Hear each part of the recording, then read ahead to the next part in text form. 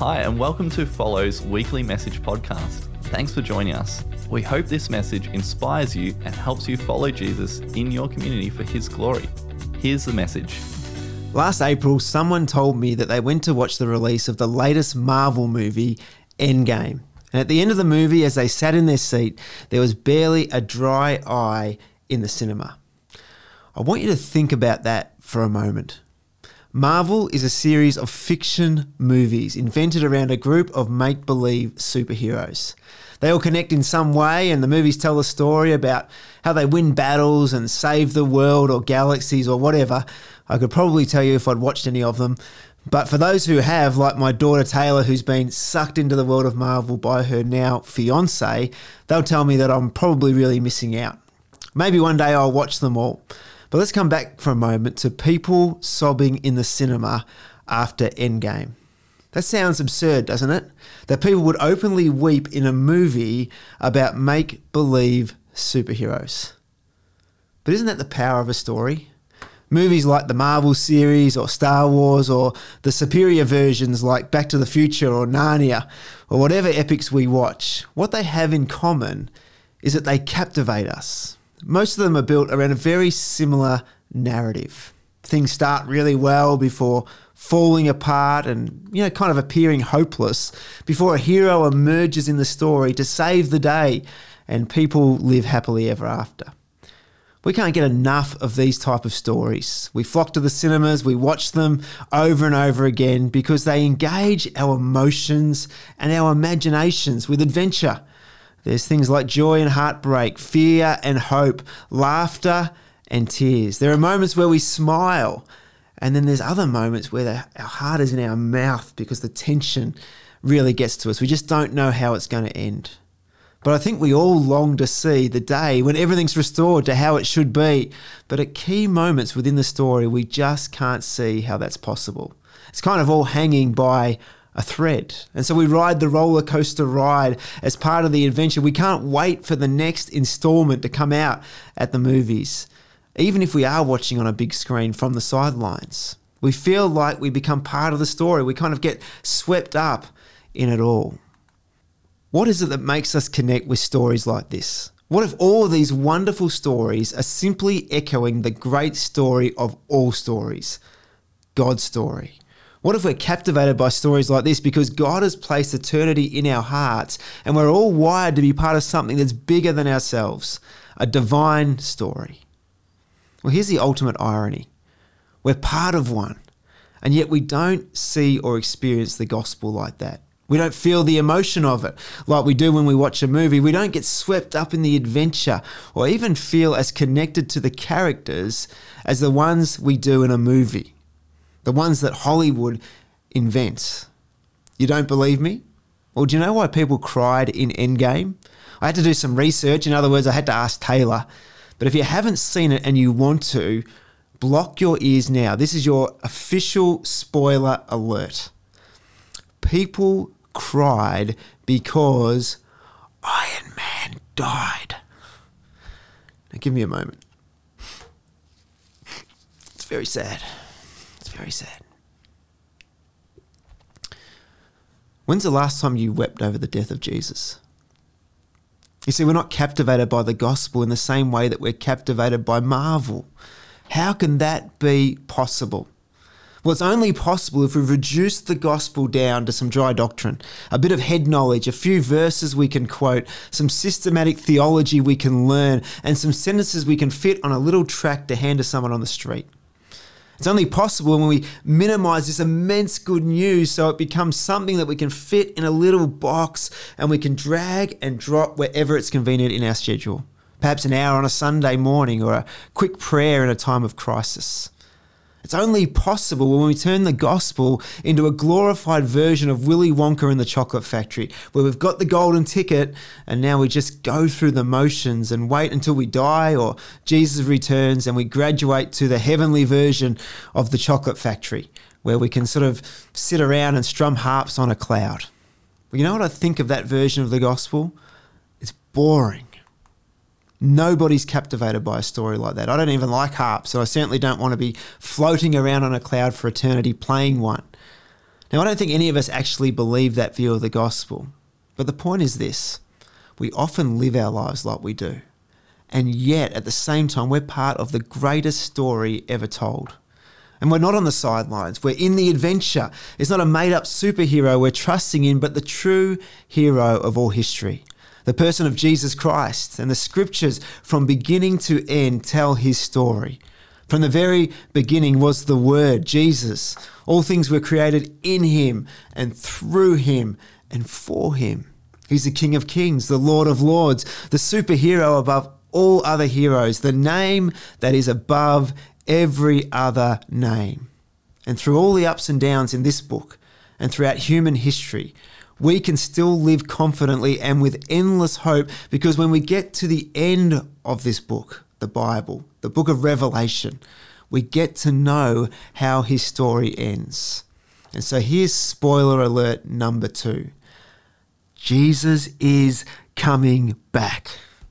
He's coming back for his people. He's coming back for his creation, and he is coming to make all things new. This is how the story ends. And it's where we find a perpetual fountain of hope and joy, no matter what life throws at us.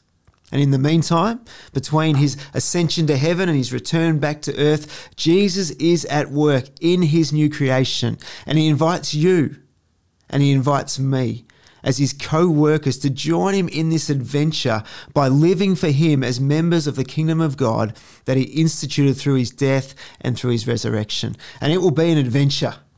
But let's not kid ourselves and think it'll be easy. It won't be easy. Look at the characters in the New Testament. They were shipwrecked, they were stoned, they were thrown in prison, persecuted, falsely accused, even killed for their faith. This adventure won't always look and feel like we want it to, but the important thing is this, that we're in it. And as God continues to write this great story that will last for all eternity, you and I and every person who is in Christ is caught up in this story. In fact, he's writing it in and through our lives. Now, if that doesn't grip us and get us up in the morning and keep us passionate about the Lord Jesus Christ, then there's a fair chance we haven't fully grasped the gospel. That's what this series is all about. I pray it expands our view to see that the gospel is ever greater, that even when we think we have a handle on this good news, there is so much more to know, so much more to learn, and so much more to experience in this relationship with God and with one another, not just one day when we graduate to heaven, but right now, even while we await his return to earth. As the writer of Ecclesiastes says, he has set eternity in the human heart, and yet no one can fathom what God has done from beginning to end. It's an ever greater gospel. But like any epic story, there are exhilarating highs, and at the same time, there are crushing lows. And one of those is found in Genesis chapter 3, in what we refer to as the fall. And that's what we're looking at today. Last week, Adam painted a wonderful picture of what God created in Genesis chapter 1 and 2. The gospel doesn't start at, you're a sinner. It's often how it's presented to us, isn't it? But it doesn't start there. It starts at, in the beginning, God. That's why a gospel series must always start there, and Ad's painted a wonderful picture of how incredible our God is. Our triune God, Father, Son, Holy Spirit, right there in the beginning. One God, 3 persons, creating the universe for us to enjoy. And yet despite the fact that he is so big and so powerful that he can speak it all into being by his word, he's still at the same time so personal that he invites each of us into intimate relationship with him. How awesome is our God? He's incredible, isn't he? So in the garden there in Genesis 1 and 2, we see both of those things in action, the immense creativity and power of God and the intimate relationship between God and mankind. We also see life-giving relationship between the man and the woman, and we see God's love for everything that he's created. And so in this setting, which we could well describe as paradise, Adam and Eve are invited to work with God in the garden by being fruitful increasing in number and ruling and subduing the earth together. This is God's great dream for creation. Everything functioning as he created it to, in harmony and peace and with love and with joy. And at the end of creating it all, he looked back and he looked over everything he created and he said, "It is very good." But that very good creation lasts for 2 chapters. Here it is. It lasts for that long. And the rest of this book is all about the ever greater gospel, where a gracious God is cleaning up the mess that we've created. And like in any epic story, just when you think everything was good there in the garden, an enemy emerged. One who opposed God and who comes to steal, kill and destroy. He is the great enemy in God's great story. We know him as the devil or Satan. And when he appears in the garden, he comes in the form of a serpent.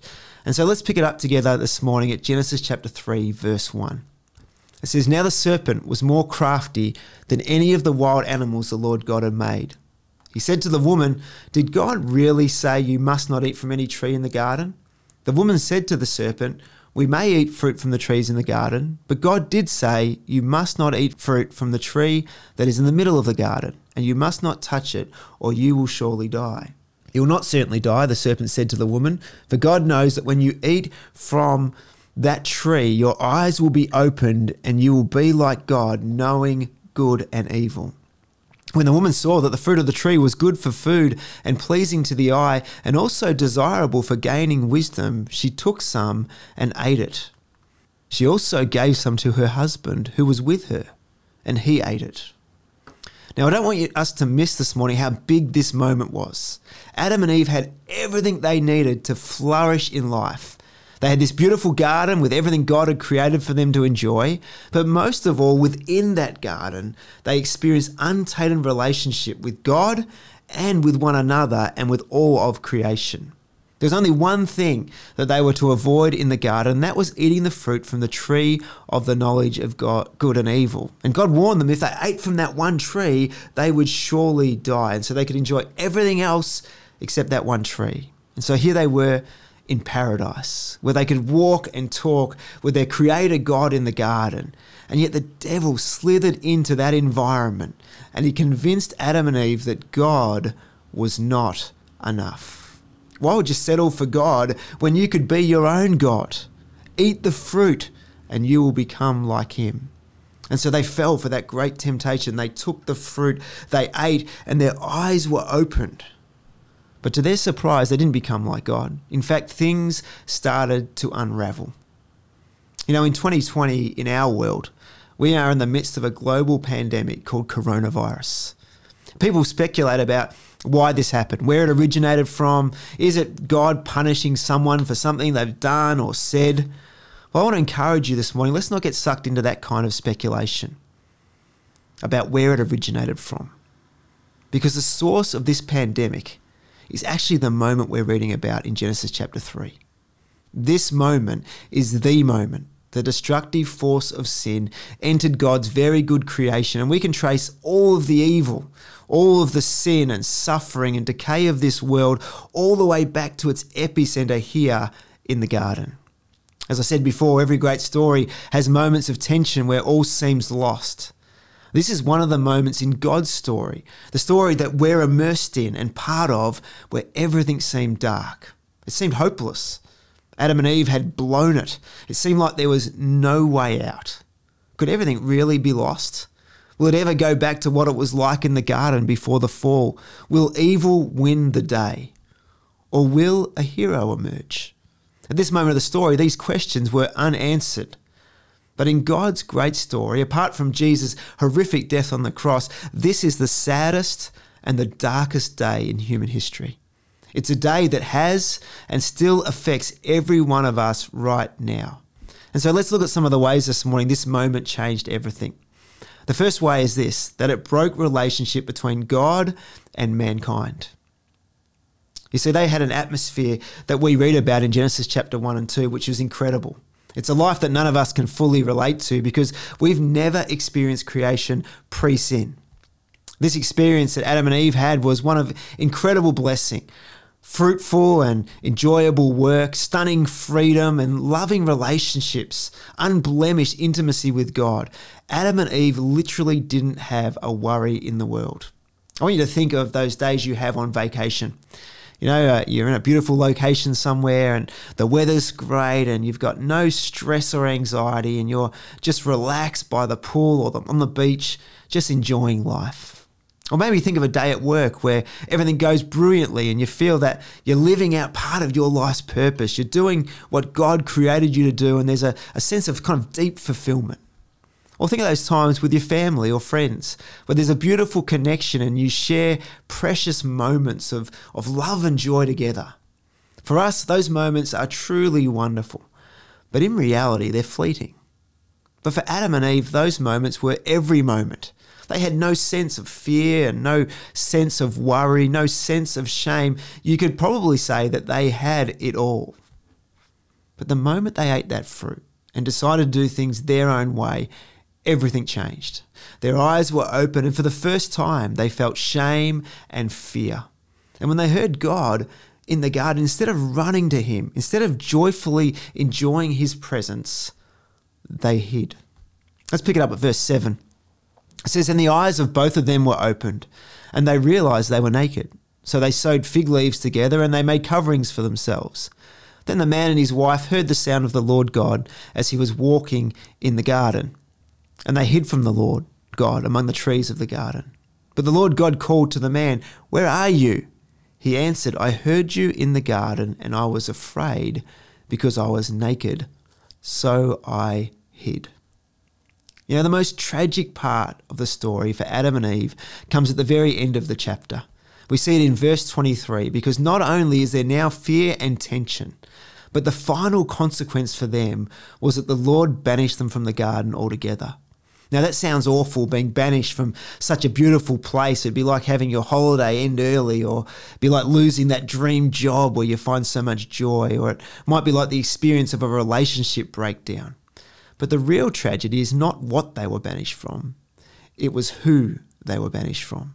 You see, the Garden of Eden represented that place on earth where God dwelt. And so they weren't just cast from a lovely garden, they were actually cast out from God's presence. When people ask me what I think hell is, the best definition I can give is hell is an eternity separated from the presence of God. Now, if God is love, if he is everything good and right and holy, if in his presence is unceasing joy, to be apart from that for eternity, that's hell. Well, for Adam and Eve, this would have felt like hell on earth. The first consequence of their sin was broken relationship between God and mankind as they were cast out of his presence. The second tragic result of this sin was broken relationship between the man and the woman. Let's pick it up at verse 11. It says, "And he said, 'Who told you that you were naked? Have you eaten from the tree that I commanded you not to eat from?' The man said, 'The woman you put here with me, she gave me some fruit from the tree and I ate it.' Then the Lord God said to the woman, 'What is this that you have done?' The woman said, 'The serpent deceived me and I ate.'" You see, in God's good design, there was a beautiful relationship between man and woman, between husband and wife. Now, if you happen to be a married person watching this, or perhaps you were married once, or maybe you've just observed your parents' marriage, you'll know what it's like when everything is going well at home. Most of us can think of times where home felt like that safe space. A place where there's peace and harmony and everyone's getting along well. And the worst thing you experience in a time like that is maybe catching your parents have a passionate smooch standing around in the kitchen. And when you go, ooh, your dad starts giving you the story about the birds and the bees. That's never happened in our house. But other than that aux moment, everything is great. We all enjoy times of peace like that in our houses, in our homes. But on the other hand, we can probably also think of times when that was not the case. When the husband and wife are fighting, they're yelling, or even worse, the silent treatment. You don't enjoy being at home in those times because there's constant tension. It's like you're kind of tiptoeing around on eggshells and everything's out of sync. Well, let me tell you, the epicenter of that environment we've all experienced is once again Genesis chapter 3. I think if you can imagine those two scenarios in your own life, you can start to get a glimpse of what life was like pre-fall and post-fall for Adam and Eve. Before the fall, they were completely naked and they did not care in the slightest. There was nothing hidden in that space. They had complete transparency, no tension. They were free to be with one another in enjoyable and in loving relationship. They were ruling and caring for creation together. But post-fall is a very different story. As soon as they disobey God and sin enters God's very good creation, immediately they want to hide from each other. They want to cover things up. There's suspicion. It's everyone for themselves, and they start to shift the blame around. Who's at fault for this terrible situation? Well, Adam, he blames Eve and God. He said, it's this woman that you put here with me. Eve says, hey, it's not my fault. The devil made me do it. Nobody's taking responsibility. Everybody's blaming someone else. And most tragically, this beautiful relationship between man and woman is now completely broken. God says to Eve, your desire will be for your husband, and he will rule over you. I want you to bear in mind what God asked them to do together in Genesis chapter 1. He said, I want you to subdue and rule over creation together.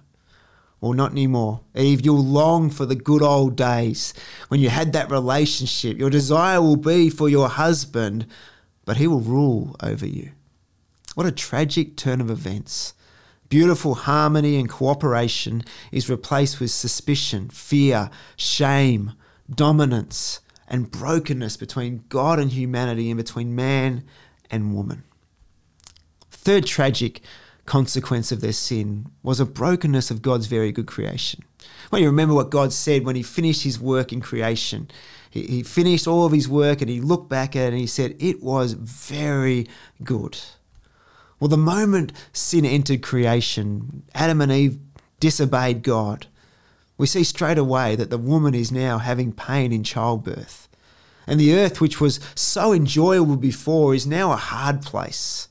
Work has now lost its joy and becomes a slog. And the ground is filled with thorns and thistles. And so the next time you're in the garden cursing the fact that your plants don't grow and the weeds never stop, well, remember why. Genesis chapter 3. And the dust that they came from will now be the dust that they return to, because death has now also become a reality within this creation. This is why we refer to this catastrophic event as the fall, because from where Adam and Eve were in this incredible privileged position with God, where everything was right as God created it to be, and where they ended up after their disobedience is one massive fall. As we reread this account, it should break our hearts because their story has become our story. And we've all contributed in many ways to the brokenness of it all. We live in a world of constant heartbreak in the way that we treat one another, a world full of poverty and corruption and injustice and division and disease, evil, pain, all these things. This is the story. We're part of it. And it all started in Genesis chapter 3. And so in the midst of all of this, in an ever greater gospel series, what's the big takeaway from this particular part of the story? Is this great story finished before it even really gets started? Is this situation as hopeless as it seems? Well, I can report today, in another spoiler alert, that the answer is no, because we know the end of the story. And even in the midst of the diabolical darkness of chapter 3, in the worst situation we can ever imagine, when Adam and Eve had it all and stuffed it all up, we're given a little glimpse of hope and light. And it's found in verses 14 and 15. It says, so the Lord God said to the serpent, because you have done this, cursed are you above all livestock and all wild animals. You will crawl on your belly and you will eat dust all the days of your life. And I will put enmity between you and the woman, and between your offspring and hers. He will crush your head, and you will strike his heel. Now, one of the things I love about God is that God's always at work. Even in the midst of the blackest days, God is still at work. And this particular part of the passage, verse 15, is what theologians have called the proto-evangelium. Now, what does that mean? Well, proto means first, and evangelium means good news or gospel. In other words, this is the very first declaration of the gospel in Scripture. It's found not in one of the gospel books, Matthew, Mark, Luke, or John, but in the very first book of the Bible, in Genesis chapter 3, in the midst of horrific darkness, where everything seems lost, God points to a new reality coming where his mercy triumphs over his judgment and where the law is superseded by grace. And it's a little glimmer of good news, of a promised hero who will emerge within this great story to overcome the great enemy, the devil. The Baker commentary of the Bible says, at this particular stage of the story, an as yet unidentified seed of the woman will engage the serpent in combat and emerge victorious. Well, church, he's no longer unidentified. His name is Jesus, and he's the hero in our story. He's the center of our faith, and he is where true life is found, even through the darkness. And he's who we remember when we gather around the communion table like we're going to this morning. While Jesus was struck on the cross, the enemy was crushed. I remember the movie Narnia, and I love the scene where the devil and all the demons celebrate Jesus' death, only to soon discover that what seemed like the most crushing defeat was actually the most profound victory the world has ever seen. Because when Jesus rose from the dead, the devil, along with sin and death, were defeated. And so why is this fall part of the story so important in an ever greater gospel? Well, it's important for this reason. If we don't comprehend the tragedy of the fall, we'll never fully appreciate the triumph of the cross. Let me say that again. If we don't comprehend the tragedy of the fall, we'll never fully appreciate the triumph of the cross. Lockie's going to unpack that for us a bit more next week, but needless to say, the cross has redeemed our relationship with God the Father by removing the obstacle of sin which Christ took on our behalf. The cross has redeemed our relationships with one another by reversing the curse and giving us the opportunity to enjoy redeemed, spirit-empowered love as he designed us to. And the cross has also given us a hope, even in the darkness, for the future redemption of all creation, because he's coming back to redeem and restore all things. They won't just be very good, they'll be perfect, and in Christ we'll be part of it. Jesus has reversed the curse. As we partake of the bread and the cup, we're reminded that we no longer stand in death and despair, but in Christ we stand in victory and hope as we remember him together. And so this morning, let's take the bread and let's eat this bread today in remembrance of his body broken for us. So let's do that now. At that Last Supper, when they'd finished eating the bread, Jesus took the cup and he said, "This cup represents my blood shed for you. Drink this every time you drink it in remembrance of me." And so let's do that this morning together. Jesus, we just want to thank you this morning for what you did for us in your life, in your death, and in your resurrection. And this morning we remember that our price has been paid because you took it for us. And all the mess that started in Genesis 3, you've come to redeem it, to restore us, and to restore your creation. And Lord, we celebrate that together in unity around the Lord's Supper, and we choose to remember you. We don't want to forget, but we want to come back to this moment over and over and over again because we know it's the only hope that we have in life. You, Jesus, are our only hope. And so, Lord, I pray that we would remember that we're part of a great story. We're not just people who look at it in a dry way and we just go through the motions, but we're part of this story, that we are living in this ever greater gospel, and that you've invited us to journey with you, and you're continuing to write this story through us. And so, Lord, I pray that we would repent of those times when we've just gone through the emotions and we haven't actually grasped that we're part of something bigger and greater than we can even fully comprehend. But Lord, we're part of something you're doing, and that is restoring and redeeming creation as we await for you to return and finish it completely. Lord, I pray that you would help us to be excited, to be grateful, to be filled with joy as we live out the adventure every single day, in every moment, in every opportunity, that we would ring out our lives for your glory and to see your name honoured. Today we pray this in Jesus' name. Amen. Thanks for tuning in to Follow Online. To stay updated, go to follow.church. As the people of God, let's stay connected and follow the words of Jesus to love one another.